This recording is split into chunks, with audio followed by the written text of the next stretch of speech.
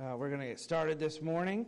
If you have your Bible and want to turn to Hebrews 12, or you can look at the back of your bulletin if you have that there, has our scripture reading, opening scripture reading to start the day. I gave a couple extra minutes here at the beginning because I know a number of you are dropping food off and braving your way through the disastrous winter weather that we are having. And this might be about as close as it gets to snow this year, it seems like.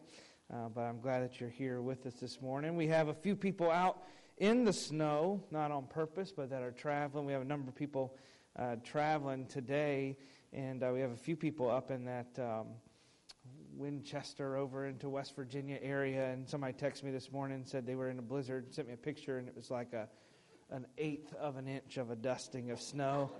And so they got to see more winter than us this morning. But I'm glad that you're here with us. And we are praying for those, like I said, the number of the people traveling this weekend. And then we have a few that are out, and we're praying for them. Dr. Crane sent me a message this morning. He's sick, and so we're praying for him and a number of people. But if you're here together with us this morning, let's open with the Word of God, Hebrews chapter 12, verse 2. Just one verse this morning. We're all going to read it out loud together. And then a little different than our typical Sunday morning schedule. You know, we have going to be taking the Lord's Supper at the end of this morning's sermon. And then we also have our fellowship gathering this afternoon and an early afternoon service. So no choir or music special today. I told Mr. Young, I said, in studying for today, this is a passage that I might need a little bit more than 20 or 30 minutes that we might do on a Lord's Supper morning. I said, I don't want to leave it hanging. So we're not going to cut that part of it. So our schedule will be a little different this morning. But if you would, let's open with Hebrews chapter 12, verse 2. We'll open in prayer and then sing a few songs together.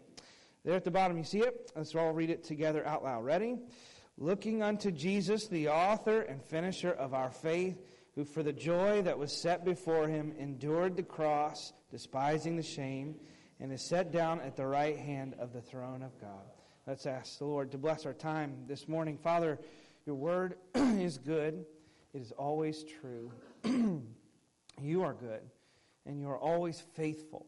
And so we ask this morning that as we come into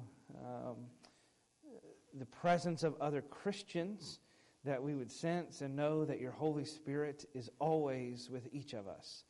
And so it's a special thing this morning as we gather together, because the Holy Spirit is represented. It lives in the life of every believer. So as we gather together, literally we gather together as your body and in your spirit, by your name. Through your power, we declare the ability to be able to worship you, to come before you, to have access to you. And we need nothing. We need no one to be able to enter into fellowship with you in prayer, into your presence in this way. And so we are grateful this morning that we have that opportunity. And as we go through the day and partake of the Lord's Supper in a little while, may it be a reminder in our minds of what you have done for us and what you will one day do in us and for us in eternity. And as we focus on these things, may we take an inventory of our own lives, and may we be changed by your word.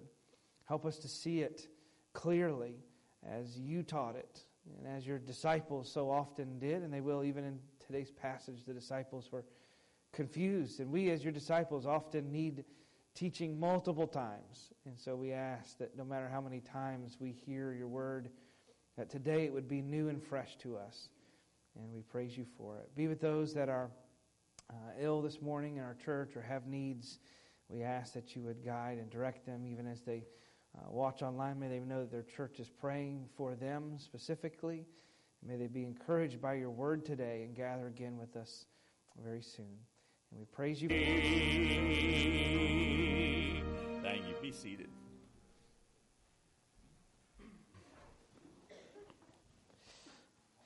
Amen. If you would, take your Bible this morning and look at Matthew chapter number 15.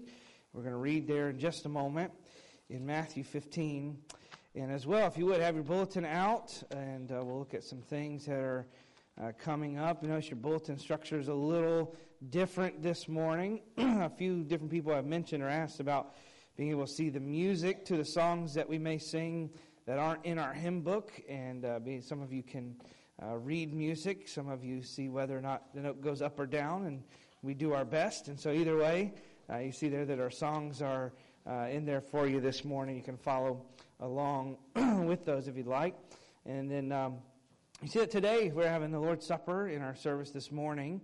And then immediately following, whether you knew this or not or forgot or not, I was looking, it looks like we have plenty of food. That's not going to be an issue. And so whether you brought something to be a part of this afternoon's lunch, that doesn't matter. All of you are invited this afternoon down to the gym right after the morning service. We can head down and just spend some time together and share a time of fellowship there. And then while we're still down there, just after the meal, we'll have an early afternoon service, just a short time of singing, devotion from God's Word as well before we're dismissed for the afternoon. And with that, there'll be no kids clubs or adult classes tonight. And then you see some other dates upcoming and some things that pertain to our junior camp, the week of junior camp coming up this summer, believe it or not, coming up quickly. But there's an early registration date that our kids can get a discount for camp if they register by then. So if you have a child that wants to go to junior camp, that's coming up in the next couple weeks for that registration date. We mentioned yesterday at our men's breakfast down in the cafeteria that starting March 5th, we're going to hold some, on Sunday mornings, we're going to have just a brief, short men's prayer meeting each week just before the service. We're going to decide the exact time as to what fits best with choir practice and everything, but probably about 15 or 20 till the hour we'll meet and pray for 4 or 5 minutes together, and it will be specifically asking God to bless the service of that day. We're praying that God will move by His Holy Spirit, inviting Him into our lives to work in our worship, our prayers, and in the sermon for the day. But just a quick time of fellowship each Sunday morning and asking and relying on God to work in us and consciously entering into each service with the spirit of worship. And you see some other events that are coming up in the next few weeks as well. I will make note of one of our missionaries there at the bottom, Justin and Grace Hayes. We mentioned this Wednesday evening, but Justin's dad passed away unexpectedly early this week of a heart issue. And so if you would pray for Justin, the funeral is this week, and he's coming back. He was already coming back for a short furlough in March, and he's actually going to be preaching for us on the 26th. But if you would pray for Justin's family in the passing of his father. All right, if you would, take your Bible this morning and look at Matthew chapter 15. If you don't have a Bible this morning, you're visiting with us, or you need one, it's there in the seat in front of you. There should be a brown covered Bible. And if you don't own a Bible, if you don't have one that you call your own, then that's our gift to you this morning. And we want you to have a copy of God's Word.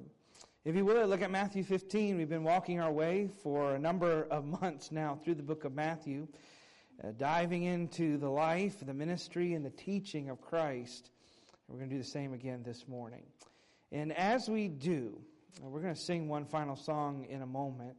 And as we sing that song, I hope you'll pay attention to the words of it. It's introspective. It asks us, it speaks of the Lord's goodness to us.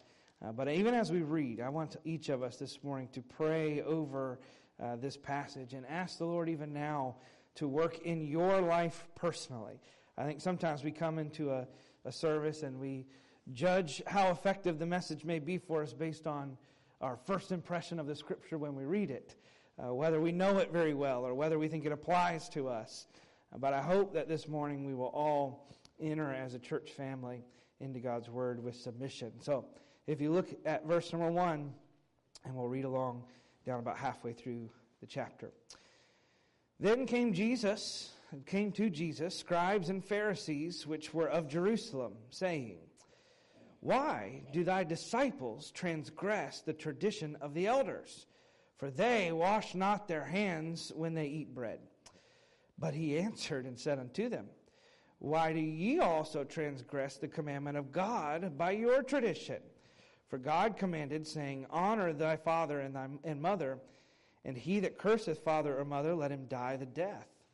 But ye say, Whosoever shall say to his father or mother, It is a gift by whatsoever thou mightest be profited by me, and honor not his father and mother, he shall be free. Thus have ye made the commandment of God of none effect by your tradition. ye hypocrites. Well did Isaiah prophesy of you, saying, This people draweth nigh unto me with their mouth, and honoreth me with their lips, but their heart is far from me. But in vain they do worship me, teaching for doctrines the commandments of men. And he called the multitude, and said unto them, Hear and understand, not that which goeth into the mouth defileth a man, but that which cometh out of the mouth, this defileth a man. Then came his disciples and said unto him, Knowest thou that the Pharisees were offended after they heard this saying? But he answered and said, Every plant which my heavenly Father hath not planted shall be rooted up. Let them alone. They be blind leaders of the blind. And if the blind lead the blind, both shall fall into the ditch. Then answered Peter and said unto him, Declare unto us this parable. He says, Lord, please explain. And Jesus said, Are ye also yet without understanding? Do not ye yet understand that whatsoever entereth in at the mouth goeth into the belly, and is cast into the draught? But those things which proceed out of the mouth come forth from the heart, and they defile the man. For out of the heart proceed evil thoughts, murders, adulteries, fornications, thefts, false witness, blasphemies. These are the things which defile a man. But to eat with unwashen hands, it defileth not a man. Let's ask the Lord to help us as we look to this portion of Scripture. An uncomfortable moment for the Pharisees, a confusing moment for the disciples, but hopefully a clarifying moment in each of our lives this morning. And then after we pray, a little different this morning, we're going to be this morning special. And so sing to the Lord in our worship, and you're going to see it's declaring the goodness of God. The words there are in your bulletin. It says, looking back, looking in, and looking up, we find the goodness of God. Lord, we praise you for your mastery over our lives, the sovereign providence that you rule and reign over all of the world, all of the universe. And yet, you are so personal to us. You love us. You cherish us. And you desire that we do the same toward you. And so this morning, we come before you and we ask you to teach us of your character and your nature. We ask you to teach us who you are so that we may love you. So that we may love you not because we first loved you to earn your love, but because you first loved us. And therefore we give our love. And so this morning, God, teach us, guide us, direct us with all wisdom and prudence in your word. Fill us and bring us to enjoyment of believe you are always only good. Amen. Amen. And you may be seated this morning. And if you would, just quickly look back at Matthew chapter 15. And we're going to be there this morning. And we're going to use this. This may not feel like a Lord's Supper passage. However, I think that anytime we take the Lord's Supper, what he calls us to is to judge ourselves, to consider our own hearts, to think about where we are in life and what God is trying to teach and accomplish in us. And this passage really is no different than that. And so we want to look here this morning. Matthew 15. There's a couple words that stand out that are here a couple different times in this confrontation with Jesus and the Pharisees. And you see there the word, you see a couple different times, he says, your tradition. And many of you may think of different things when I say the word tradition. If you know me very well, you've been around me very long, you probably know what I think when you declare the word tradition. Anyone want to take a guess? Fiddler on the Roof. Some of you are my best friends. Yes, I love the Fiddler on the Roof. It's one of my favorite theatrical performances or stories. The story is set in a small village in central Ukraine and under the Russian Empire near the turn of the 19th and the 20th century. And the story centers on a poor milkman who tries to maintain his Jewish religion and his cultural traditions as outside influences start to press in on his life in different ways. He's combating, central to the theme. He is always kind of at odds with his 3 daughters who have a desire to marry from love rather than their tradition of being espoused or set up through the parents in an arrangement. And the opening scenes of Fiddler on the Roof, it starts with a fiddler standing on the roof. Go figure. And he's standing there playing, and the main character, Tevye, he begins to explain. He says, we're all like this fiddler on the roof. That life is a balancing act. We're trying to screech out, he says, some pleasant tune while standing on a difficult circumstance. And then he goes through and he walks through how they do that. He says, why do we do this? Why do we live this way? He says, what gives us our balance? And then he declares the answer, and in comes the choir repeating the word over and over and over. And his answer is, what keeps us balanced in this life? Tradition. That's what he declares. It's tradition. In fact, I'm going to read you a little portion of the opening monologue. Here's what he says. He says, because of our traditions, we've kept our balance for many, many years. Here we have traditions for everything. How to sleep, how to eat, how to work, how to wear clothes. For instance, we always keep our heads covered, and we always wear a little prayer shawl. Now listen carefully to what he says. This shows our constant devotion to God. You may ask, how did this tradition get started? And I'll tell you, I don't know. But then he says this, and listen very carefully, because it's often our own hearts. But it's tradition. And because of our tradition, every one of us knows who he is and what God expects him to do. And while that remains one of my favorite theatrical performances, and it's beautifully written, the sentiments in that opening paragraph are wrong. They're completely wrong. They're completely off base. They have nothing to do with actual spiritual life. And though I am not going to stand up there this morning and personally argue with the beloved Tevye of Fiddler on the Roof, Jesus this morning in Matthew 15 is absolutely going to argue with this man and with that statement.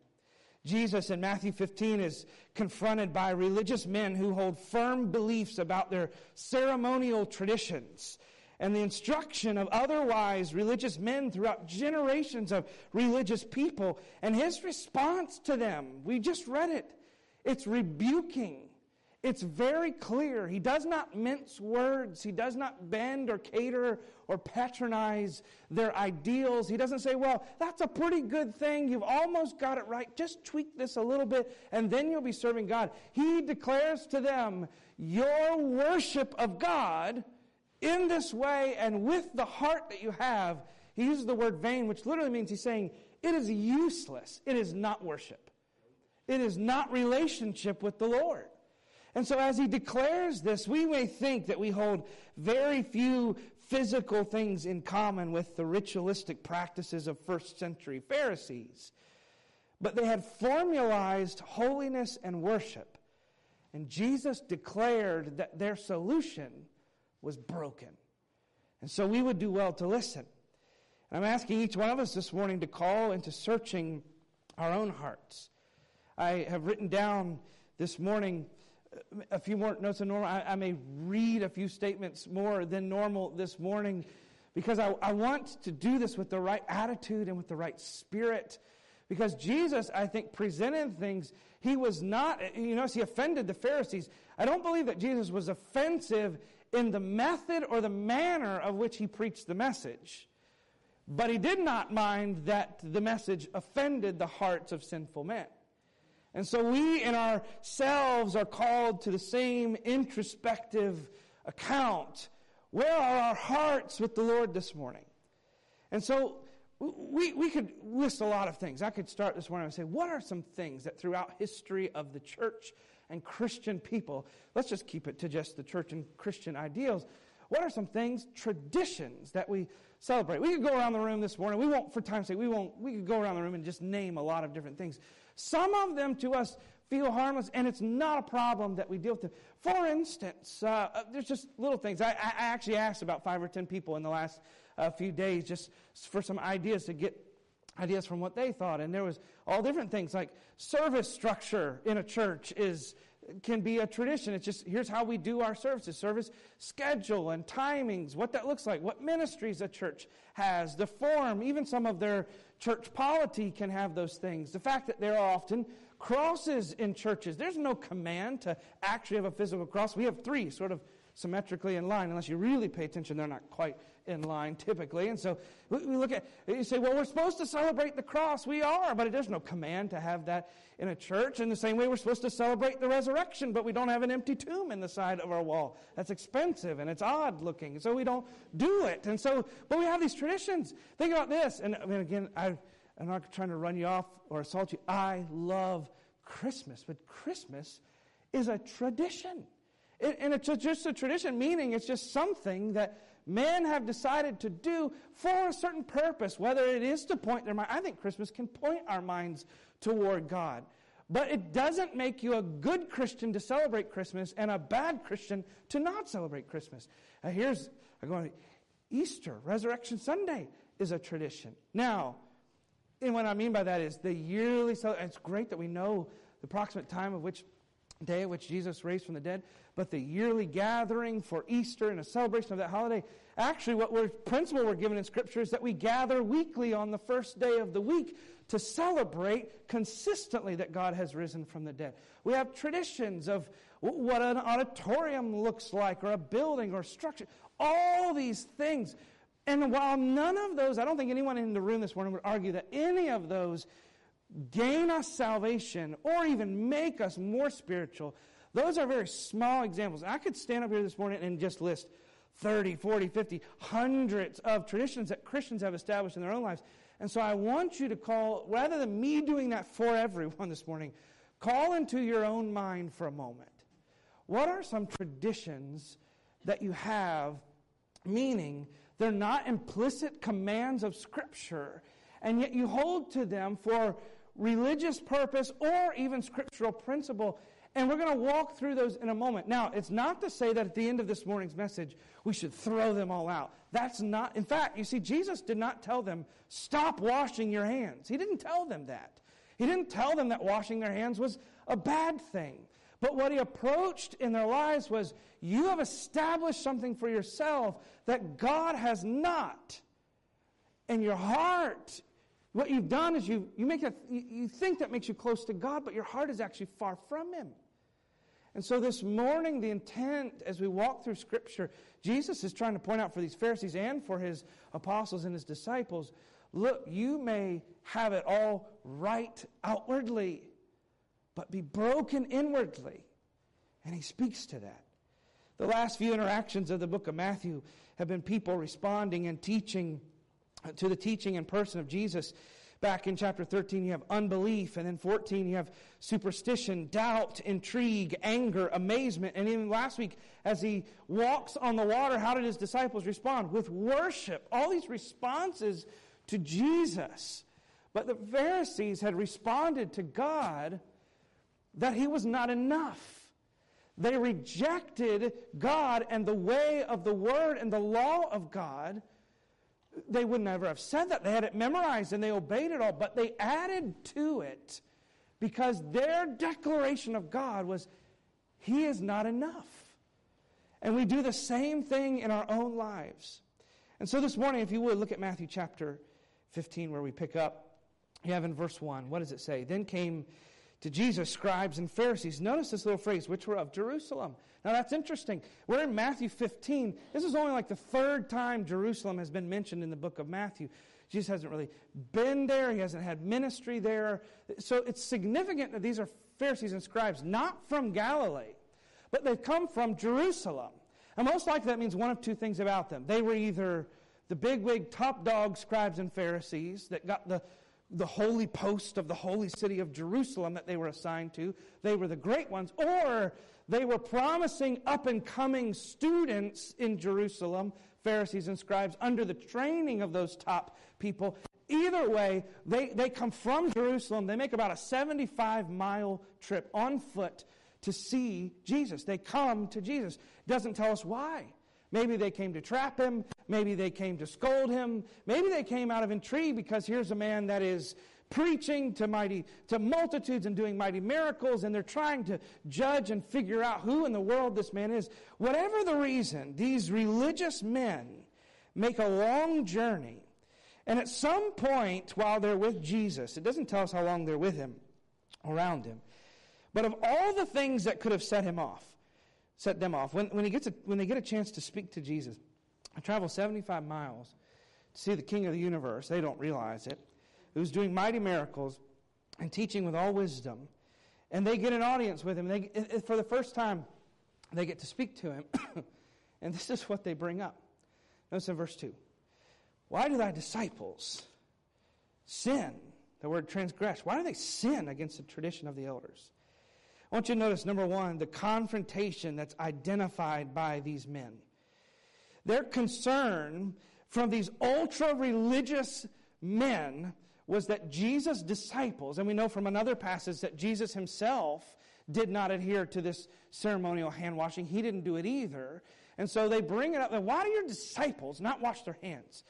Now, many of us, some of us are like, yeah, go get them. We don't want to wash our hands. And then there's others of us that are horrified that we might not wash our hands before we eat. But let me just tell you right off the bat, their concern was not hygiene. And their concern was not actually holiness. And we're going to see that as we walk through. It's important to understand that while there were washing principles in the Old Testament law for God's people, every time that God gave washing principles in his law, they had specific purposes and were addressed to specific people. They were not broadly commanded for all people under all occasions. Let me give you a couple examples. You have the passages listed there. In Exodus chapter 30, the priests are commanded to wash their hands and feet before they enter the tabernacle, which was a symbolic washing as they approached the altar, that we will not carry into God's presence the sin and the dirt and the disdain from outside. We will not carry that in. It was ceremonial. It was about entering the presence of God. Leviticus 13 and 14, there's commands about lepers. And it says that if someone was thought to have leprosy, they were sort of wash a certain way and then be presented to the priest to see if it was really leprosy. Or if a leper had been healed and it appeared that he had gotten well, he was also supposed to wash in a certain way and then present himself to the priest. In Leviticus chapter 21, actually in chapter number 22, the priests were allowed to eat certain kinds of bread and meat that had been brought as an offering to the tabernacle or eventually to the temple. And that's how God provided for the priests who had given it. They didn't have other jobs. They'd given their life to temple and tabernacle worship and sacrifice. And so one way that God provided is the meat from the flesh that people would bring, and they would make loaves as an offering of bread to offer to the Lord. Once that had cooked in a certain way and been offered, the priests could eat it and even take it home and eat it with their families as a way that God provided for them.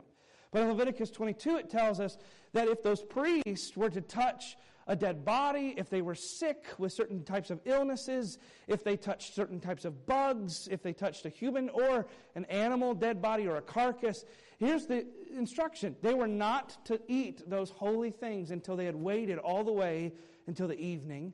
Common principle, let the germs die, or until they had washed their whole body.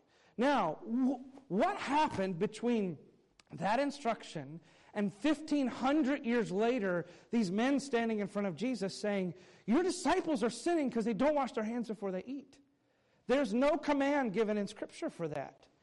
And so, in the Old Testament law, God mentions that washing had to do with purity, the presence of God, the disease of leprosy, and the germs and uncleanness of touching of dead things or sickness. And yet you fast forward, what had changed? God's word had not changed. Nothing in God's instruction for the people changed. And yet their view of what they should do had completely changed. Not because God's word had changed or an interpretation of God's word had changed, but because they had added to. Over time, certain religious men, rulers, Pharisees, and rabbis had added this ceremonial washing to eating common meals. And so what they did is they took and they extended God's law to people that it was not given to. And they added to God's law purpose that it did not have. And they applied it in both ways. And now you have people that think that they are pleasing God, but in reality, they're just doing something that someone else wants. I'm going to give you a little illustration this morning, but before I do, I'm going to read to you. Here's some rabbinical teachings. They're easily accessible. You can find certain rabbis' writings. These are from about 100 years, anywhere from 100 years before to 100 years after. This is how seriously they thought, excuse me, this is how seriously they thought about this hand washing. Whoever eats bread first without washing his hands, this is not scripture, it's rabbi teaching. Whoever eats bread without washing his hands, it is as though he had sinned with a harlot. Whoever makes light of the washing of his hands will be uprooted from this world. A person who despises the washing of hands before a meal is to be cast out of the synagogue. That's pretty fierce. You say, well, how bad could it be? They just wanted to be clean. They just wanted to take a moment and dedicate themselves to the Lord. I'm going to show you this morning. That's what they did. This is easily accessible information as well. You can find it in books. You can find it online. You can even go on YouTube and find modern Jewish rabbis teaching this particular ceremonial way. And so here's the way that they would wash hands. And I used to think that when I would read this text, I'm like, oh man, they must have been like a doctor in a surgical room, just lathered up. One time I had surgery. I looked over, and my doctor looked like the Michelin Man. He was just white foam everywhere, just poofing out, and he's scrubbing, he's washing it all off, getting it all done. So here's what they would do. And to show you, this was not about hygiene. It was not about holiness. It was not practical use. They'd have a basin of water similar to this. They'd have another basin. And here was their instruction.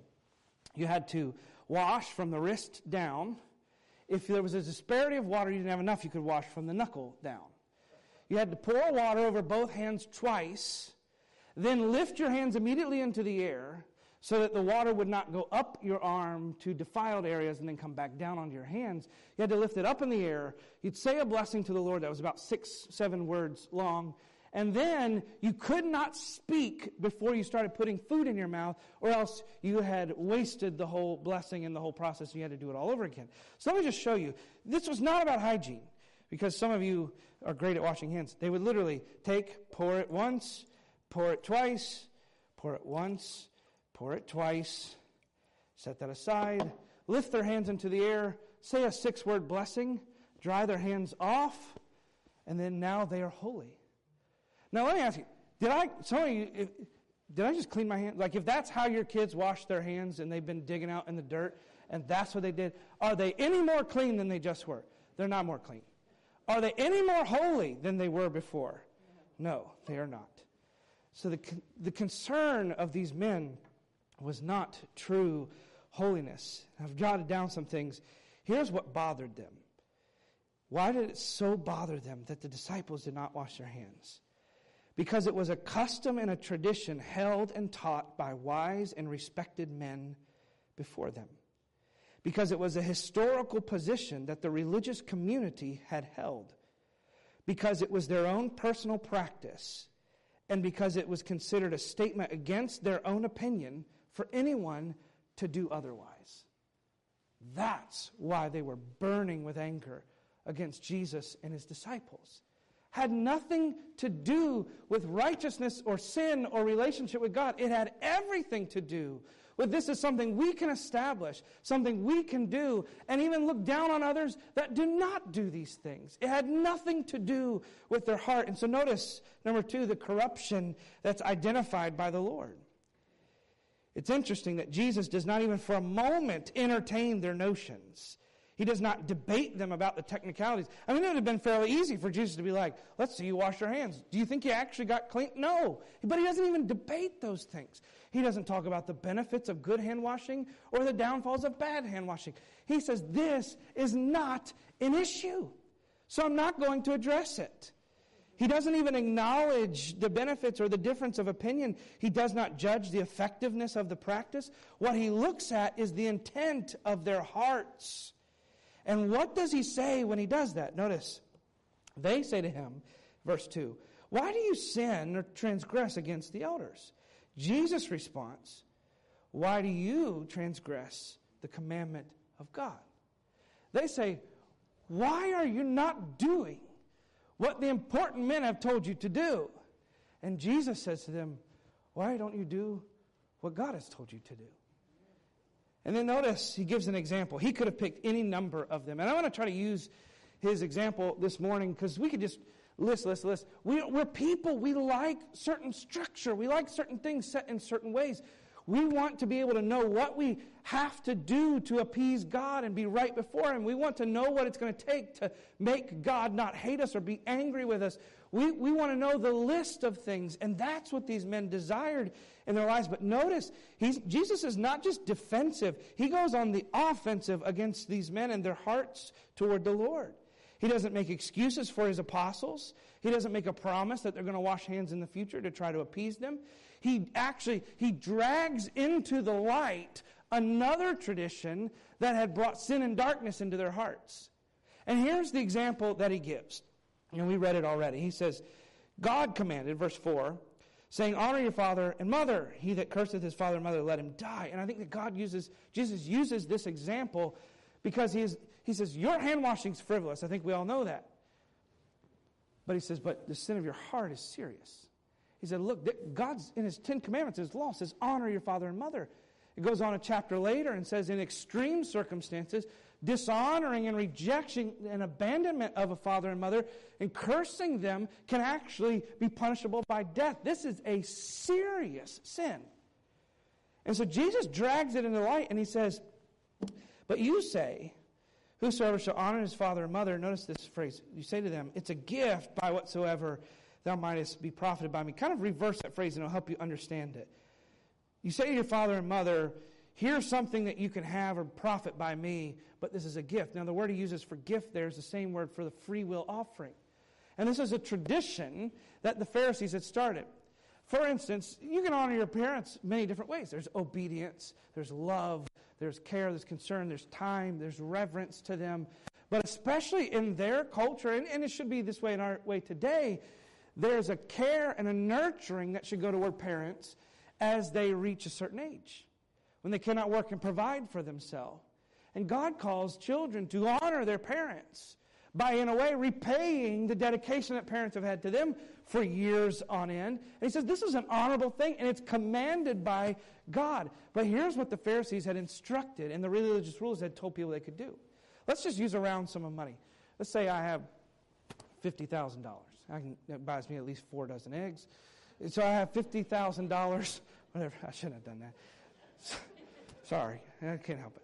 So I have $50,000. And my parents are older. And they can't work anymore. And they have a need. They have a need for a house. They have a need for repair. But that's my $50,000. I don't want them to have that $50,000. But God has commanded, honor your father and your mother. And here's what the Pharisees, here's the loophole they had. They said, well, if you declare that a free will offering, commit it to the use of the Lord, then it cannot be used by anyone else but you. And so what would happen is they would have it. Now, they didn't have to give it to the temple immediately. They could have it, use it, and just say, this is for the Lord's service. And when they died, it would go to the temple. It was kept on record. It would go and be used for temple worship or whatever it may have been. No one else could have it. And so it's this loophole. Honor your father and mother. I got $50,000. I want to do that. Oh, sorry, Mom and Dad. This is for the Lord's work. You know, that's what they would do. I've committed this to God. And because I've committed this to God, I cannot give it to you. And so here's what Jesus says. You have made null the command of God to honor your parents by obeying a command that wasn't even a command to begin with. That was the opportunity for you to give out of the love of your heart to the Lord. And you're abusing the liberty that you've been given so that you don't have to obey the actual command that God has given. And so what he says here, he says, here's what your tradition gets you. Here's what your commandments of men get you. It leads you away from the Lord. And so as you think about that, here's what Jesus says to them.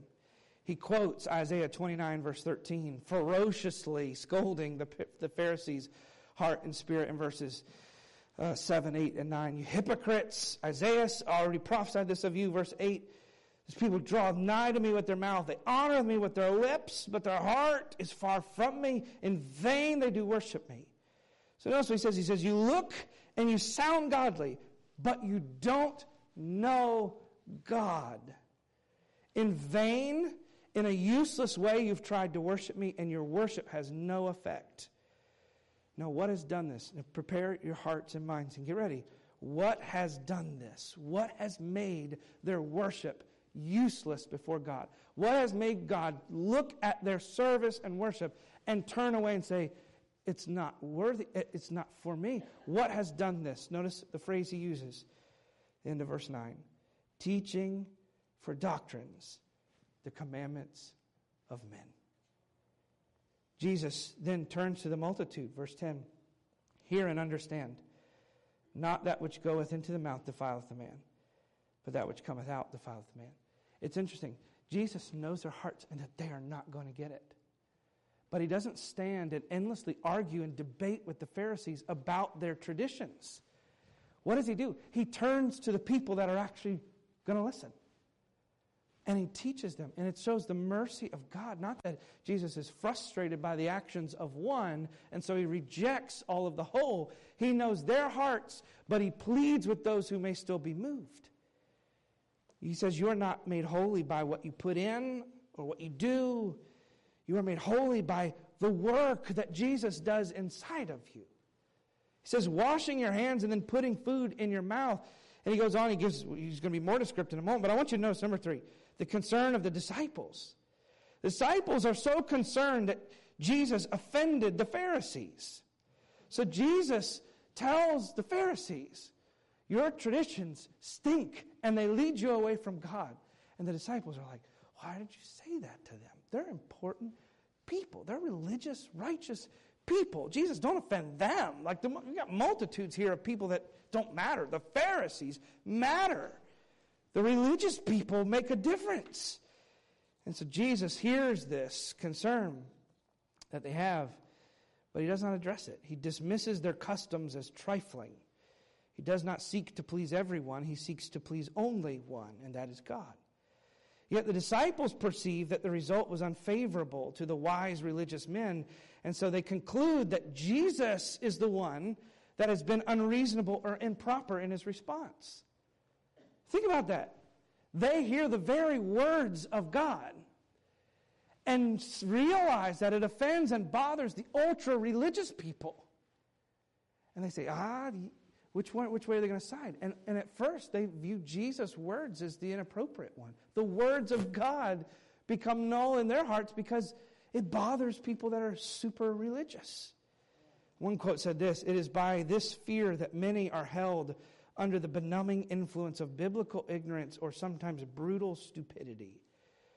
Notice that Jesus did not seek to be offensive by the manner of his teaching, but his message is what brought their offense. And notice the final thing, number 4, the challenge that's presented by Jesus. So Jesus responds to the disciples. He carries a lot of teaching in this initial confrontation, but then he gives them more. He says, leave them alone. It's the blind leading the blind. And Jesus did not organize a focused anti-scribe or anti-Pharisee committee. He knew that their efforts would eventually fail under the weight of their own legalism. Though the Pharisees and teachers of the law had all these scrolls and interpreted them in the synagogues, they did not really understand them. And there is guilt in these leaders in Jesus' statement for being blind and willfully ignorant, but there's also responsibility for those following them to make sure that their leaders are not blind. So you have Jesus saying, the blind are leading the blind. Eventually they'll fall in the ditch. Maybe then they will listen. So Jesus simplifies further on the topic. Peter just finally asked, well, tell us what this means. And Jesus, almost pulled into just saying it clearly, gives a very blunt, it is not crass or rude, but he gives a very blunt statement in verse number 17. Do you not yet understand? Whatsoever entereth in the mouth goeth into the belly and is cast into the draught. Paraphrase, it goes in the mouth, in the stomach, out into the sewer. And you are no different when it is done.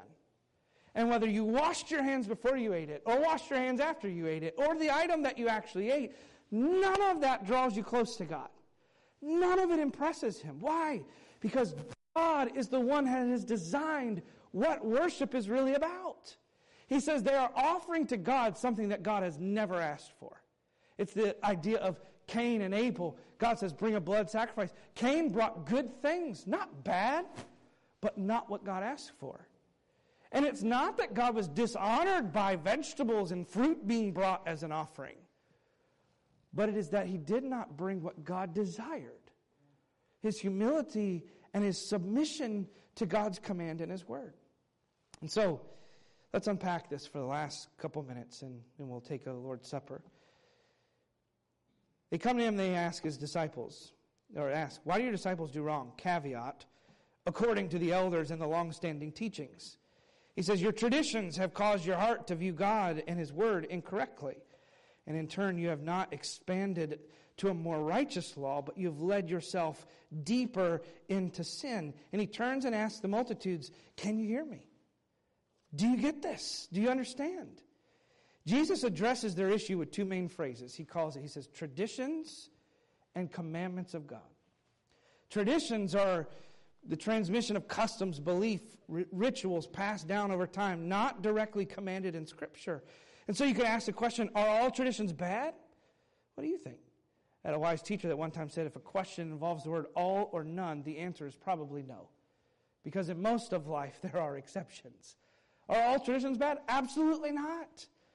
Are all of our own desires, or our own personal opinions, or where we derive even from the principles of Scripture, is it bad for us to apply those in our lives in certain ways that are unique to us, but not commanded directly by Scripture? No, they're not bad things. Paul speaks to those in Corinthians and Thessalonians. And yet he also addresses, he says that they have become commandments of men. And that's where his issue is. That instruction is not based on Scripture, but it implies a rightness or wrongness of righteousness established by adherence to rules not made by God. And so if we are to submit to God and his word, we will follow him and him alone. Now I'm going to finish with a couple examples. And there's a lot of ways we could go with this today. Jesus just picked one of their examples, and we'll probably just do the same. There's any dozen or so prevalent issues, thoughts, opinions, preferences, personal decisions that we could lay out today. And I'm going to read this. I tried to write it in the right spirit. Jesus does not address every issue and tradition that the Pharisees had. He just showed that they were mishandling them. And so to be frank this morning, there's several that we could mention today and try to give a full defense of. Jesus gave a brief but adequate defense. And there are certain ones that tend to be bigger in churches, certain types of churches, even churches like our own. We mentioned a moment ago, service schedules, song selection, physical posture and demeanor in a worship service, the attitude that is displayed, even to the apparel that is worn to a church service. And I'm going to use that as an example for a moment. None of which these things are given any biblical, direct, specific teaching. Not bad, but not inherently good. Some would say this. I'm going to use an example. And don't run on me here, because I'm going to round it in and close it. Give us an example of the danger. That's what I want you to get that. The point of this passage is not Jesus' anti-hand washing. The point that Jesus brings up is that there is severe danger in accepting your own mind and heart's thoughts about something as though they are God's or Scripture's. So let me give you this example. Some would say, dress up for church, in your church best, to come to the house of God. Here's the way the principle is supported often. That in the Old Testament, priests dressed up to enter into God's presence. That only the best was given for a sacrifice. And now the church has replaced the temple, and in the new covenant, we should dress our best to enter God's presence and give our best as a sacrifice to the Lord. Now listen, I have on a jacket and tie. There's nothing wrong with wearing that to church if it's what you want to do. But here are the dangers of that mindset. The New Testament makes it very clear that the temple has been replaced by the individual believer. And that you never enter the presence of God.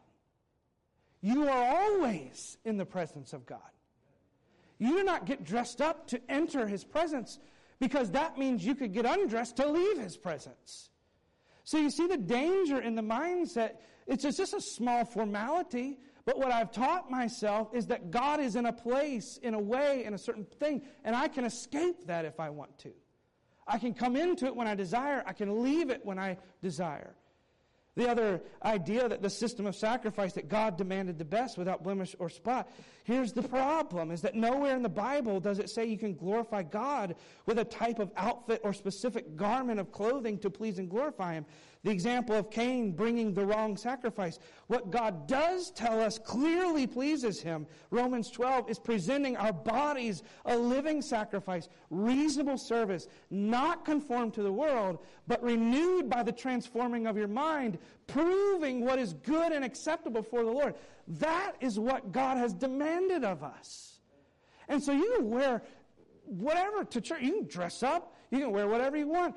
As long as we understand that there is danger in thinking I can enter God's presence or I can give God what I think I should give Him. When in reality, God says, you're always in my presence and I want your life before I want anything else. Before I want your stuff, before I want your outfit, before I want your technique, before I want your tradition, give me yourself. In fact, there's other examples in Scripture. There's the idea of covering your head when you pray, particularly ladies, and people will go to 1 Corinthians chapter 11 and they quote, there's a couple verses they quote about nature and it's just natural that people should do certain things and whether women should cover their head in prayer or have long hair. That's not really a standing in our particular type of church or tradition, but it's a big argument amongst certain types of believers in certain things.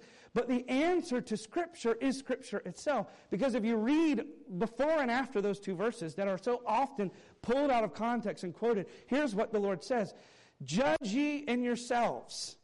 Is it comely that a woman pray unto God uncovered? The phrase that he begins the paragraph with is, you decide for yourself. And then here's how he finishes the paragraph. He says, so if anyone comes to you being contentious, let me read it to you. I don't have the verse right in front of me. Let me read it to you because I want it to apply. Here's what Jesus says. 1 Corinthians 11.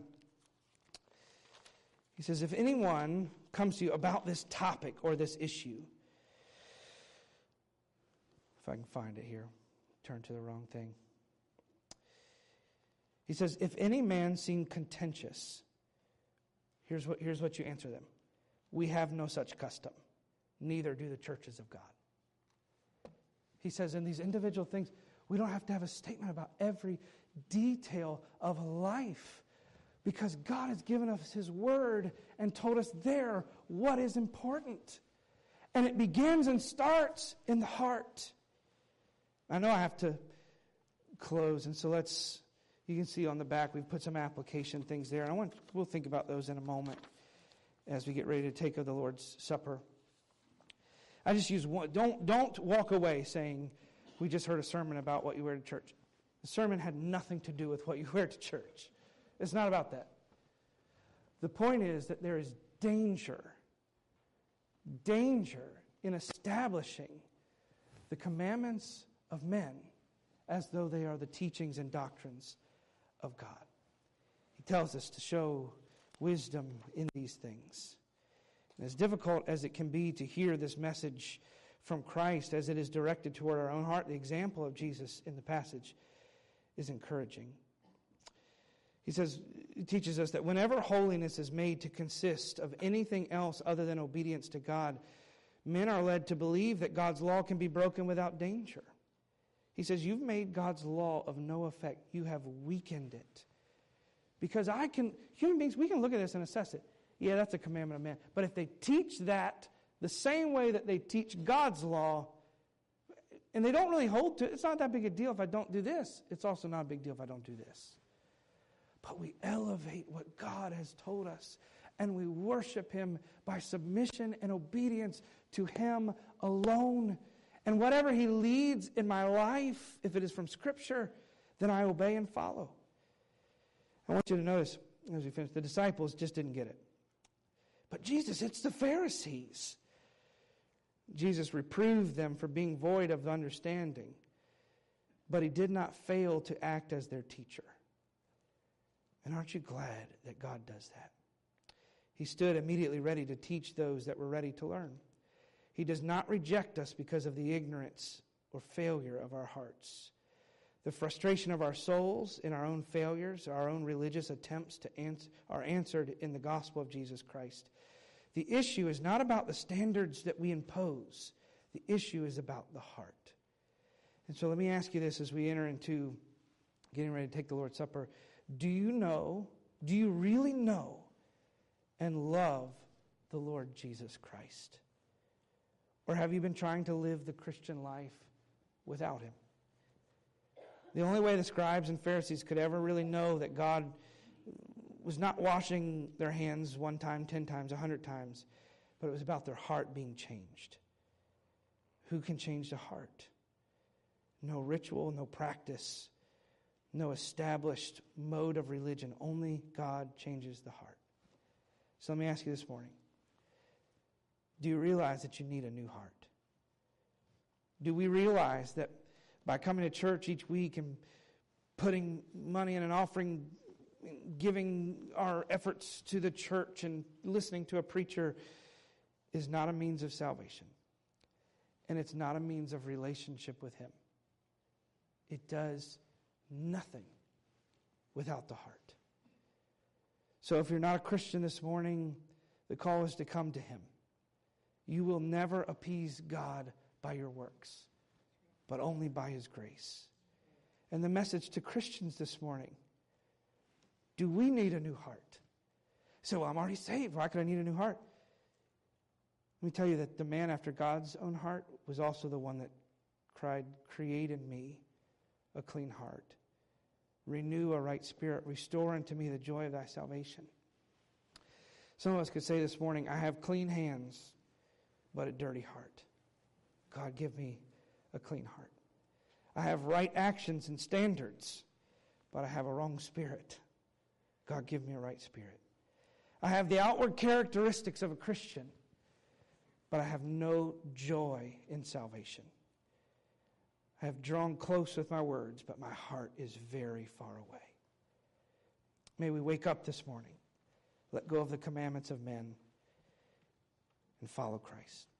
Let's bow our heads to pray, if you would, this morning.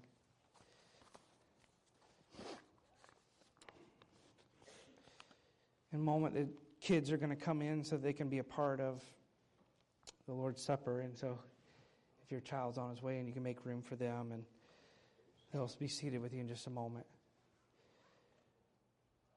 But let's inventory our own hearts. I'm not here this morning to attack your view, your opinion, your ideal, your standard, your preference, or even a conviction that God has laid on your heart for you personally. I'm not here to attack those things. Jesus didn't do that either. But what He did do is He addressed the danger of someone that thinks they are close to God when they are actually far away. And this morning, before we take the Lord's Supper, assess, where are you? You're not close to God because you're here this morning. You're close to God because of where your heart is. And the glorious joy of the mercy of Christ in the gospel is that the moment a sinner turns, he becomes a saint and is redeemed. And the same truth is in a heart that has relied on religion and rituals and thinks they are right with God but are not. The moment it turns in repentance, Jesus kindly meets. And so wherever you are this morning, do you know Him? Do you love Him? Are you following Him? As the piano plays for just a moment, you can stand with me if you would. And before we take is only for my King. Amen. You can have a seat there where you are, and we'll have the men come in just a moment to prepare for the Lord's Supper. Typically, sometimes when we hold the Lord's Supper, we will open to a passage of Scripture, whether it's in the gospel accounts of the actual Last Supper, or open often to 1 Corinthians or 1 Corinthians chapter 11, and we'll read and explain some of what it is. And we've done that in the last few times, and so we won't take time to fully explain all the symbolism involved in this, but it is important to know that just as Jesus said, your Washing of hands does not make you right before God. And taking these two little cups, one with bread and one with juice, does not make you right before God. But here's the glory of this moment, is that you can stand right before Him no matter what you have done, no matter where you have been, no matter what's been going on in your life. In this moment, Jesus offers forgiveness if there's repentance. You don't have to go home first and fix everything. You don't have to change anything about your life in your seat in the moment. He calls you to repent. And those that do so, it says, it warns in 1 Corinthians 11, I'll read it to you in a moment, it warns that those that take communion, it says, don't do it unworthily.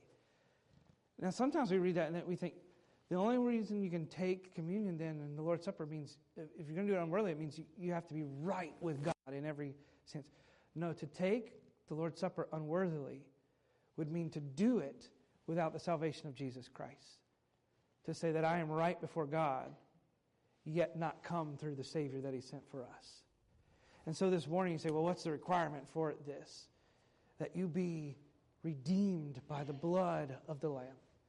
And that in obedience you desire to live and serve Him.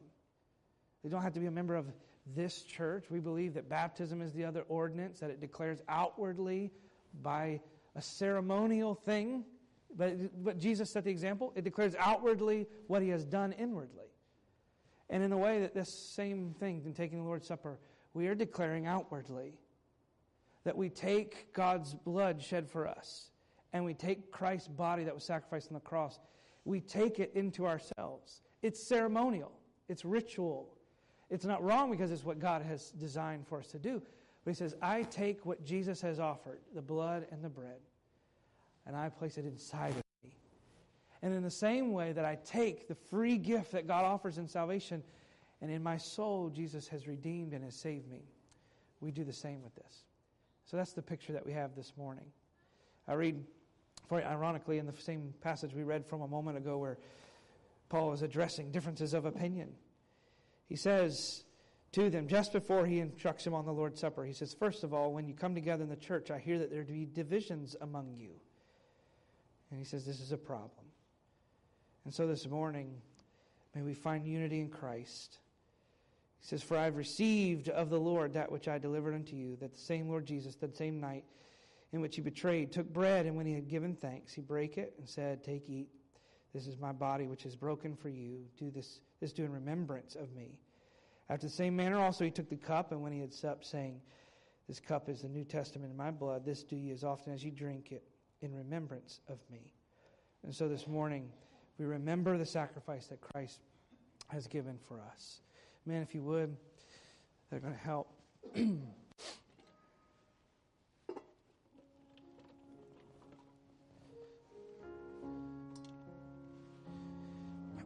If you would, take one for each and just hold. We will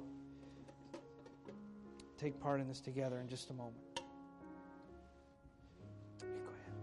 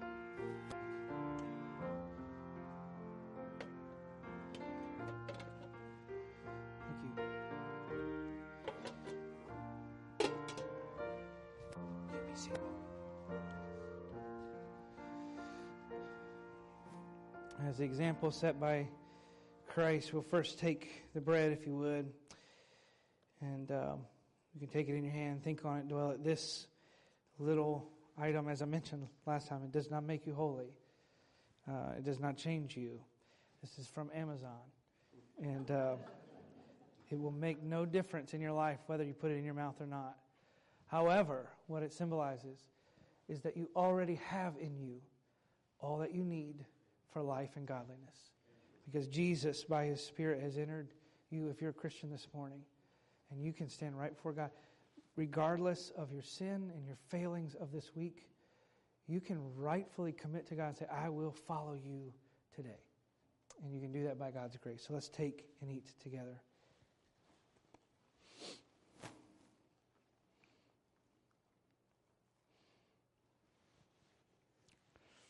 After they took the bread, He took a cup, said, this is my blood poured out for you.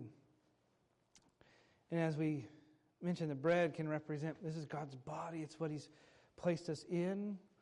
And we are in the body of Christ even. But He gave it for us. We have all that we need in Him. And yet tomorrow I still will probably mess up. You know, I'm right with God in this moment. I've repented of sin. Last week's sin is dealt with. But I'm still probably going to be pretty rough this week at times. But taking Christ's blood says that He has poured it not just once, but that for all eternity I find forgiveness in Him. And so that when I do fail, I can still be found. I can still find communion and love in God through Him. And so in gratefulness, we take the cup today and drink together.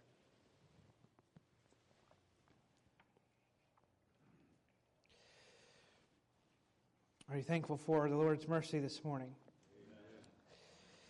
We're going to be dismissed in a moment. I mentioned last week, it's interesting, you see a lot of times when the communion, the Lord's Supper, as we would call it, was taken in the New Testament, it was often around a meal that was already happening. Somebody would stand up and in the midst of a meal say, this cup or this bread, we're going to take this and have a concentrated moment of our meal, focus on the Lord. And so we're going to do that today. We've already taken communion here. You don't have to do it at your table. Or we're going to do it sort of around a meal of fellowship. And so whether or not you plan on being with us today, there is enough food for you, I promise. Some of us brought a little bit extra. You know, you're always wondering who may come. And I know we have a number of people traveling today and out and that kind of thing. I promise you there is plenty for you down there. And I hope that you'll take some time, come down, meet one another. Maybe somebody you've never met before. Maybe somebody you haven't gotten to speak to in a long time. And fellowship in the grace that God has given. Speak about encouraging, uplifting things, the goodness of the things that God gives us in our lives. And we'll be thankful for it. We're going to be dismissed with one final verse of that last song that we just did. And we'll be dismissed with one verse of that. As the Lord Jesus said, they sang a hymn before they were dismissed. So we're going to do the same. And I always encourage you to remember, here's what Jesus promised His disciples. You do this every time you do it to remember me. And remember what Jesus said He was going to do? He says, I won't do this again until I stand in your presence and we are complete. And so while we take this waiting for Christ, He waits for us. And so we're thankful for that. We'll be dismissed after we sing one final song together. Stand if you would. We'll be dismissed. Take my love, my God, I pour at Thy feet its treasure store. Take myself and will be ever only all for Thee, ever only all for Thee. Failed to mention, the meal is down in our gymnasium building. If it's raining, however you would like to get there. If you want to run, you can do that.